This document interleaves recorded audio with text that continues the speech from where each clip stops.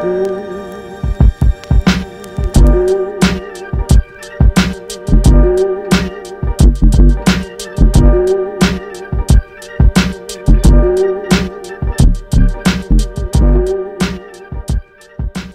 and welcome to Media Democracy, a podcast about politics, the media and the politics of the media.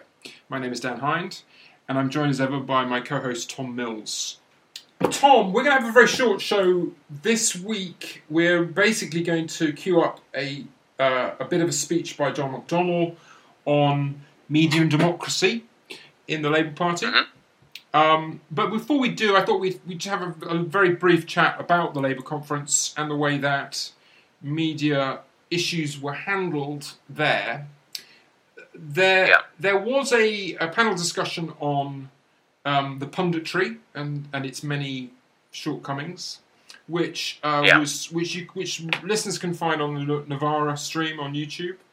But the other thing, Tom, which I wanted to talk to you quickly about was Clive Lewis's remarks on the BBC and his proposals for reform. They excited a certain amount of comments. So, I mean, what do you make of that? Yeah, I think the discussion that you mentioned, the why the pundits don't understand politics, that was well transformed, wasn't it? And I think the Clive Lewis one was actually coming from Labour conference, or they could be wrong about that. Yeah, but my understanding of it was, is that correct? I'm not quite sure where the Clive Lewis remarks, where they happened, as it were. So for listeners who aren't kind of as plugged into the Labour stuff as I am, because I did sort of pop over to Brighton to see some well-transformed stuff. There's the Labour Party conference, which is sort of constitutionally, part of the democratic processes of the Labour Party. And there's the World Transformed, which is operating in parallel to that, which was set up by Momentum, but is actually sort of independent of Momentum, which is kind of where a lot of the intellectual and political energy is really. And Clive Lewis, I'm not sure which one he was at, but anyway, my understanding of it was that I wasn't there, but he made a passing remark in reference to a question about the BBC and said that he would be in favour of democratising the position of Director General, and mentioned the BBC's historical role as a sort of conservative force during the general strike, sort of implying that the BBC was conservative, which, as listeners know, implying that correctly.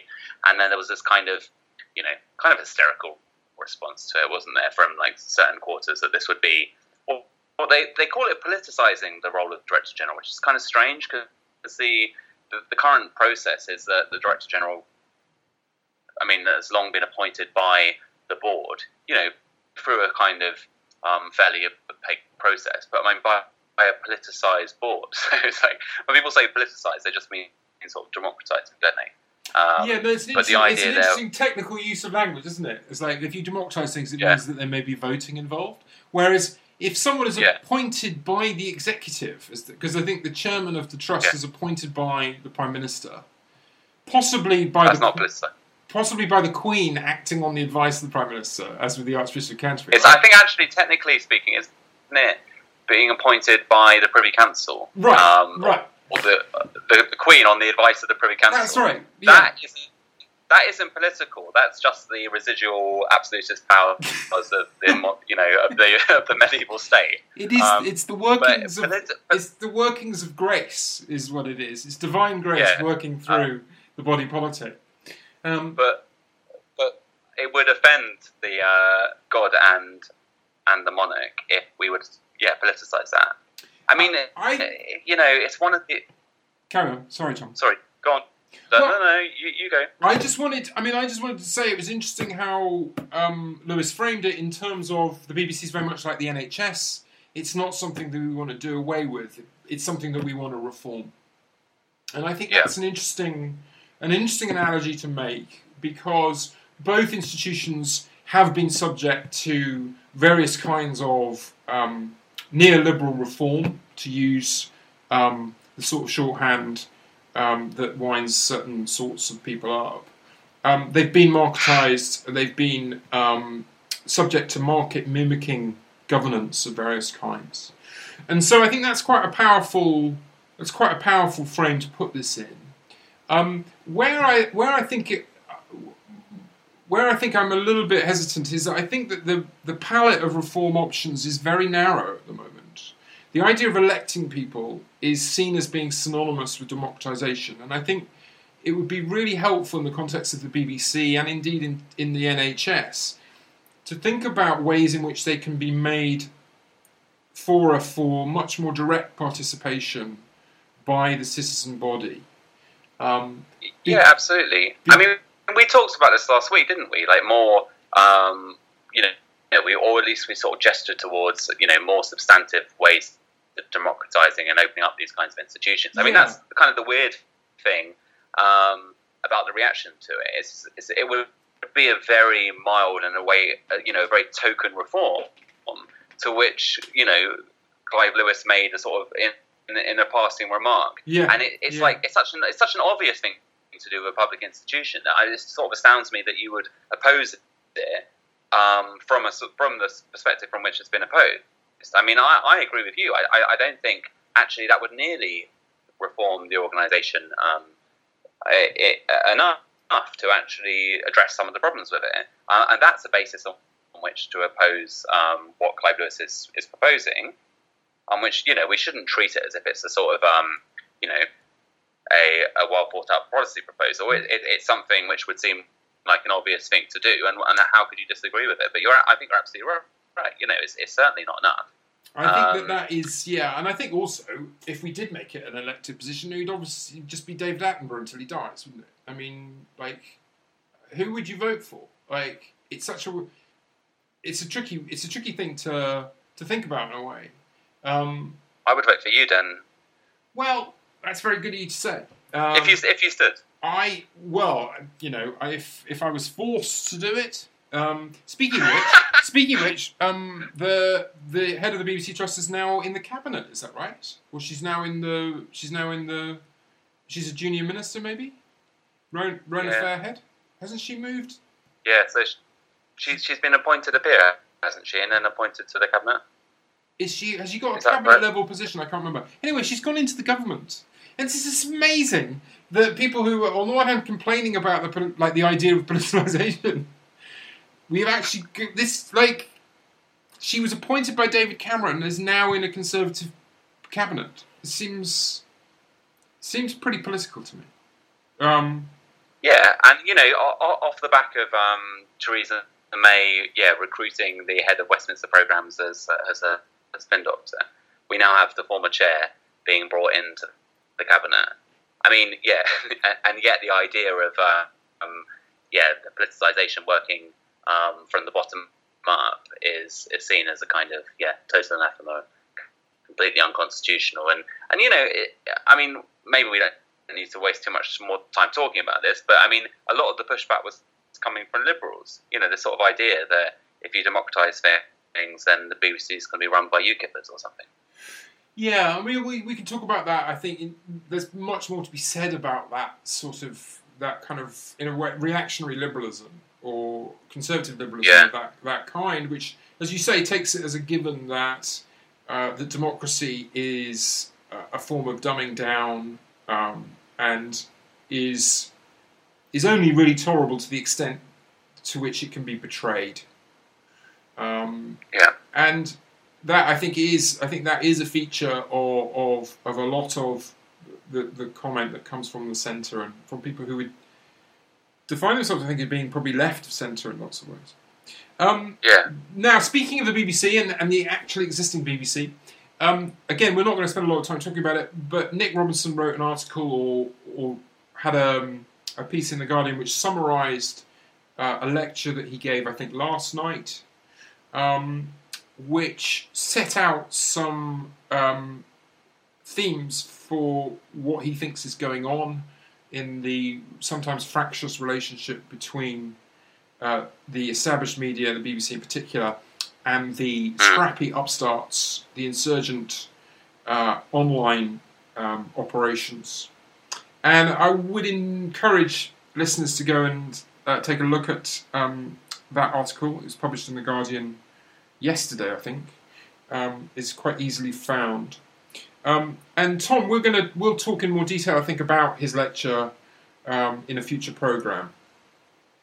But is there anything you want to add now, or shall we just go from there? Well, yeah. I mean, people read it. I mean, I think it was pretty weak stuff, really. I mean, basically, he sort of the implication in the headline is that it's going to sort of diagnose the problem with the BBC's, lack of responsiveness to certain constituencies, which isn't adequately representing, and the voices shouldn't be silenced, and so on. But ultimately, it sort of says, why is it that people don't trust the media anymore? And it seems to come up with two kinds of reasons. One is that society's become more polarised of late, although it doesn't really sort of have a sense of why that might be the case, or why people might be a bit disaffected with the establishment. But there's that sort of stated, which is, I suppose, correct. And then the second reason is that it seems to be that people don't trust the mainstream media because of the alternative media. And it's like, so the reason people don't trust the media is because some people outside of it have been putting about the idea that the media is untrustworthy. I mean, that's, I'm being a little bit uncharitable, but that's more or less what the analysis amounts to. I think it was pretty shallow stuff. But let's hold our fire, and we'll listen to the proper lecture, see what he has to say, and we'll come back to it, I think. But I thought, from my initial impression, is that compared to John Snow's lecture, which we've already discussed, the Matagat lecture, this doesn't seem to even have been as serious in terms of diagnosing the scale and nature of the problems that the BBC and other media institutions face. But yeah, we'll come back to it, and we'll deal with it in more detail, I think. Yeah. I mean, the only thing that occurs to me is, as you describe his position, it's somewhat reminiscent of American liberals' claims that everything in American domestic politics at the moment can be explained in terms of surreptitious or clandestine interference by the Russians. Like, the problem is outside the institutions that are under pressure. They're not doing anything wrong. It's these exogenous forces which are, which, as he said, they are waging a guerrilla war, he said, and their political strategy is to undermine trust in the mainstream. And as you say, the idea that the mainstream might in some ways have foregone or lost trust for reasons that could be rationally understood doesn't even feature in his thought world. The problem is... It's funny, the kind of analogy of guerrilla warfare. It reminds me of sort of response of any sort of power structure when it's challenged from below. It's like, why would people sort of oppose you? And it's always because people oppose me, because people are putting around about the idea that these institutions are up to much, or that there's something wrong with society. It's very evasive, I think. But we'll come back to it, I think. And but you're right. It's obvious in terms of like saying people don't trust the mainstream because of the alternative. I mean, it's obviously putting the cart before the horse there, and not taking seriously some of the problems which lie, with the BBC and with these other institutions, and saying, well, it's all the fault of, the Canary, Evolve Politics, and Navarra, who are putting about these sort of ideas about what the BBC are up to. Yeah, and I think the idea that Aaron Bassani is some sort of Vladimir Putin figure is an outrage. It's a slander. It is. Now let's put that to one side. I think we both agree that the most interesting and substantive discussion of the politics of the media in the conference was a section of John McDonnell's speech, which again I think took place away from the main conference in a world transformed panel. Is that right? I think that is right, isn't it? I think it is, yeah, because this came to me again via our friends at Navarra. Yeah. So who have been covering a lot of the world transformed stuff. So we'll play that in a second. But do you want to say one or two things before we go to the clip? Yeah, sure. I mean, really, this was the sort of main item for the show, really. I mean, what all we wanted to do today was to sort of, discuss briefly some of the media and democracy-related discussions that were emerging out of the Labour Party and the World Transformed. And as Dan says, this was in some ways the most interesting because it started talking about social media as an opportunity to circumvent some of the mainstream, and so it starts off by talking about how that has opened up some possibilities for Corbynism and the kind of change which has been going on in the Labour Party, and then moves on to a discussion of how a more sort of substantive alternative communicative process could be developed, which would be looking more towards the kind of bottom-up policy development, which is really a more substantive vision of what politics could be and the kind of roles in which alternative media technologies might play in that. I think you're right. I think he's interested in the ways that you can develop more substantive forms of communication, which can only be to the good. And it's heartening, obviously, that the party at this point is thinking carefully about what modern communications techniques and technologies can add to the democratic process. So let's go over to his talk now.